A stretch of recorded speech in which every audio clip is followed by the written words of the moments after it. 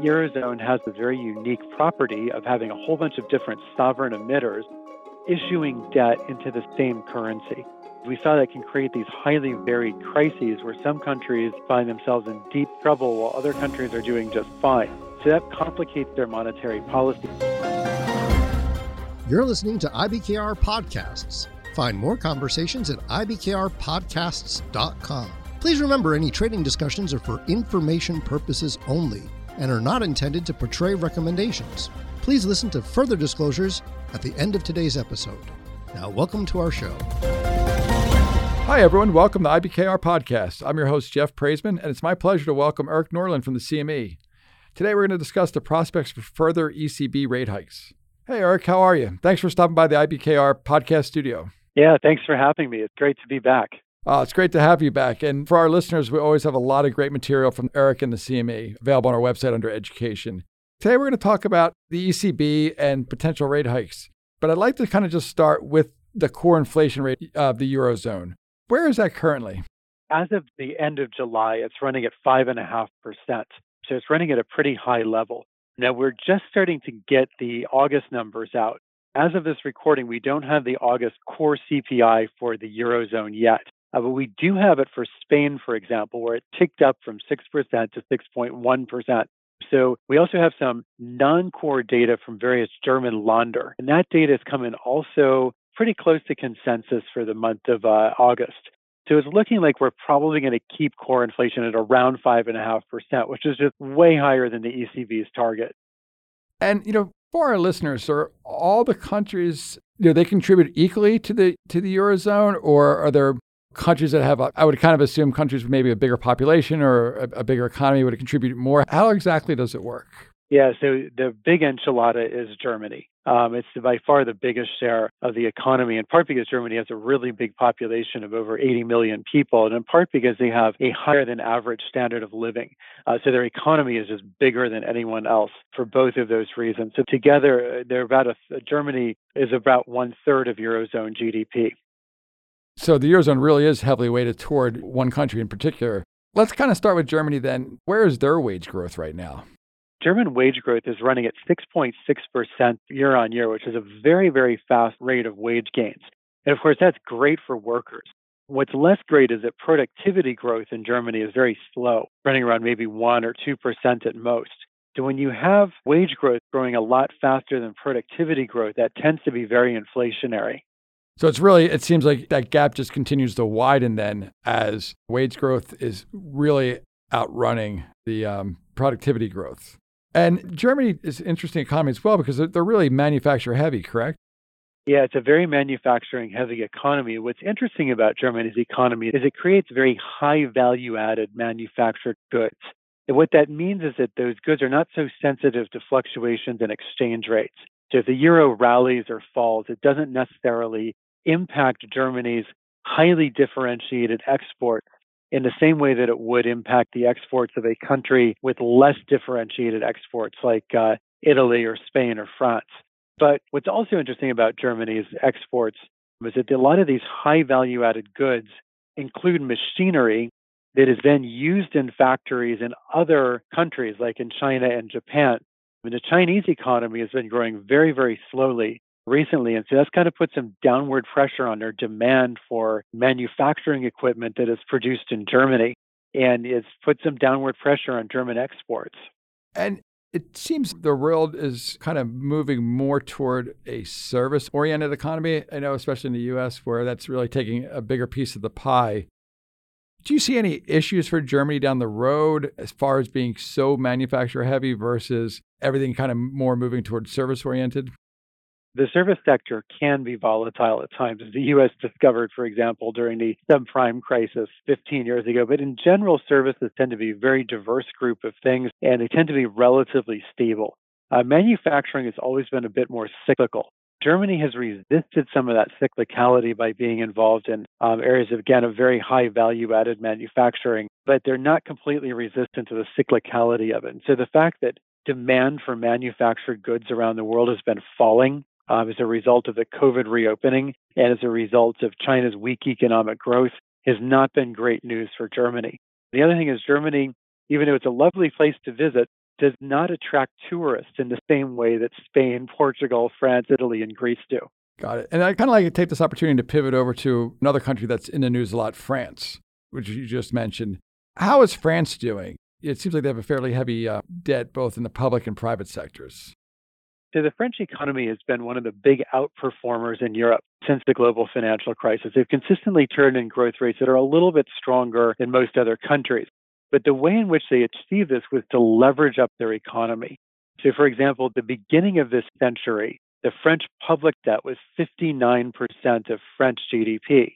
Now it is 112% as of the end of last year. So they've doubled the public debt relative to the size of the economy. French household debt at the beginning of this century was 34% of GDP. Now it's up to 66%.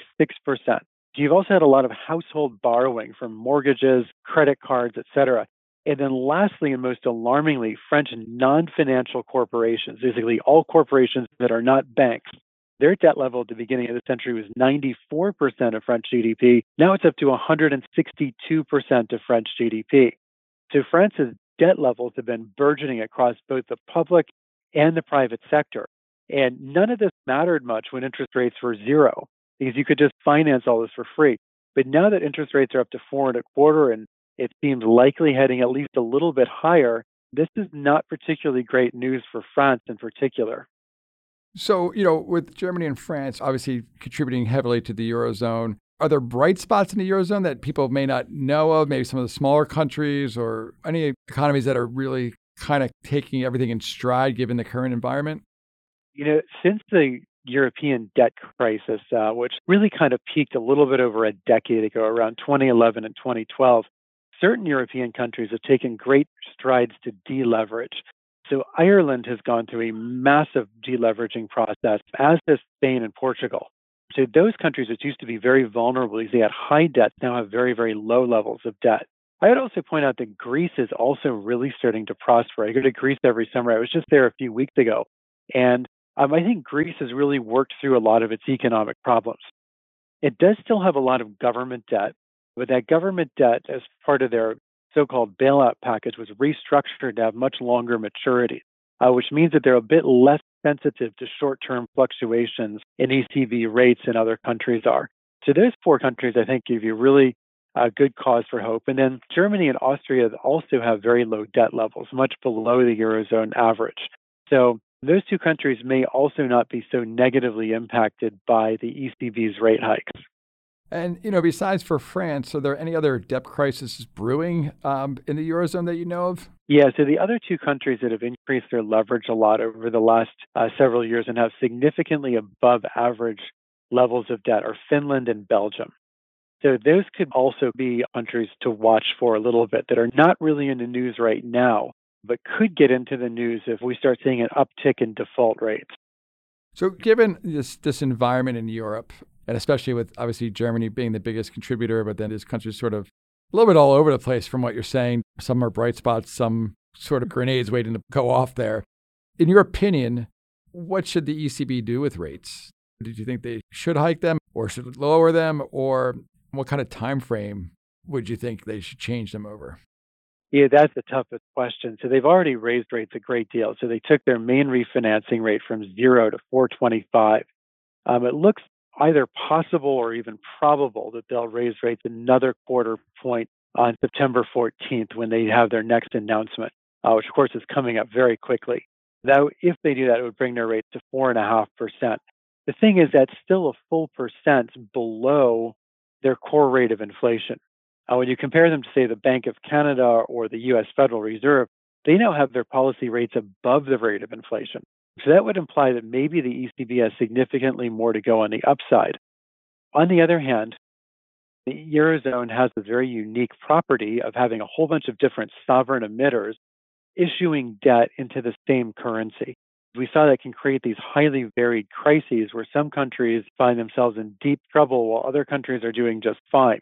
So that complicates their monetary policy. The last thing that complicates it is that there's a lot of data out there, including the PMI surveys, especially for German manufacturing, showing that certain sectors of the EU economy are already contracting. So yes, the wages are growing quickly in Germany, but economic activity is not. The last thing that they have to be aware of is the lag time between raising rates and the ultimate economic consequences of that. And that lag time is probably somewhere in the area of 1 to 2 years. So if they raise rates, say, through the end of this year, the full impact of those rate hikes on the general level of economic activity as well as on inflation may not be felt until 2024, 2025, or even later. This has been great, by the way, Eric. Is there any kind of last thoughts you want to leave our listeners with regarding the ECB or its relationship with the U.S. and how it kind of differs? There seems like with those different sovereignties, there's another layer of complexity almost that they need to worry about. There's really two things I'd like to leave with. So one is that there's always been this lag time between what the Europeans are doing and what the Americans are doing. For example, the U.S. had a recession in 1990 and 1991. Europe about a year later, around 1992. If you look back to the last decade, or actually a decade and a half ago, 2 decades ago, really now, that time the Fed raised rates from 2004 to 2006. The ECB raised rates from 2005 to 2008. So they were roughly a year behind, even 2 years behind the Fed in their policy tightening. This time around, they've also been behind the U.S. Federal Reserve. The Fed may well be done, where the ECB is continuing to go. And our economic cycle appears to be a bit behind the U.S. as well. Like inflation really took off in Europe about 6 months after it started taking off in the U.S. So what's happening in the U.S. may be a leading indicator as to what's going to happen later on in Europe. The last thing to mention is the other really big country we haven't mentioned, which is Italy. Italy is in this weird situation where they have a really huge public sector debt, around 130 or 140% of GDP, but they also have a very, very tiny private sector debt. Italian households and corporations just don't do much debt. So that'll also be an interesting one to watch as well. Thank you, Eric, for stopping by the IBKR podcast. For more from Eric, Norland, and the CME, go to our website, go down to education. You can see podcasts, webinars, and other educational material that they've been kind enough to provide us with. I also want to remind everyone that you can find all our podcasts on our website under education. Scroll down to IBKR Podcasts, or on YouTube, Spotify, Apple Music, Amazon Music, Podbeam, Google Podcasts, and Audible. Thank you for listening. Until next time, I'm Jeff Praisman with Interactive Brokers. Thanks for listening to IBKR Podcasts. As always, we have more episodes at ibkrpodcasts.com. And if you're interested in learning more about Interactive Brokers, visit ibkr.com. We offer more trading education material, such as webinars at ibkrwebinars.com, financial and economic commentary at tradersinsight.news, market-related courses at tradersacademy.online, and quant-related articles at ibkrquant.com. The analysis in this material is provided for information only and is not and should not be construed as an offer to sell or the solicitation of an offer to buy any security. To the extent that this material discusses general market activity, industry or sector trends, or other broad-based economic or political conditions, it should not be construed as research or investment advice. To the extent that it includes references to specific securities, commodities, currencies, or other instruments, those references do not constitute a recommendation by IBKR to buy, sell, or hold such investments. The material does not and is not intended to take into account the particular financial conditions, investment objectives, or requirements of individual customers. Before acting on this material, you should consider whether it is suitable for your particular circumstances and, if necessary, seek professional advice.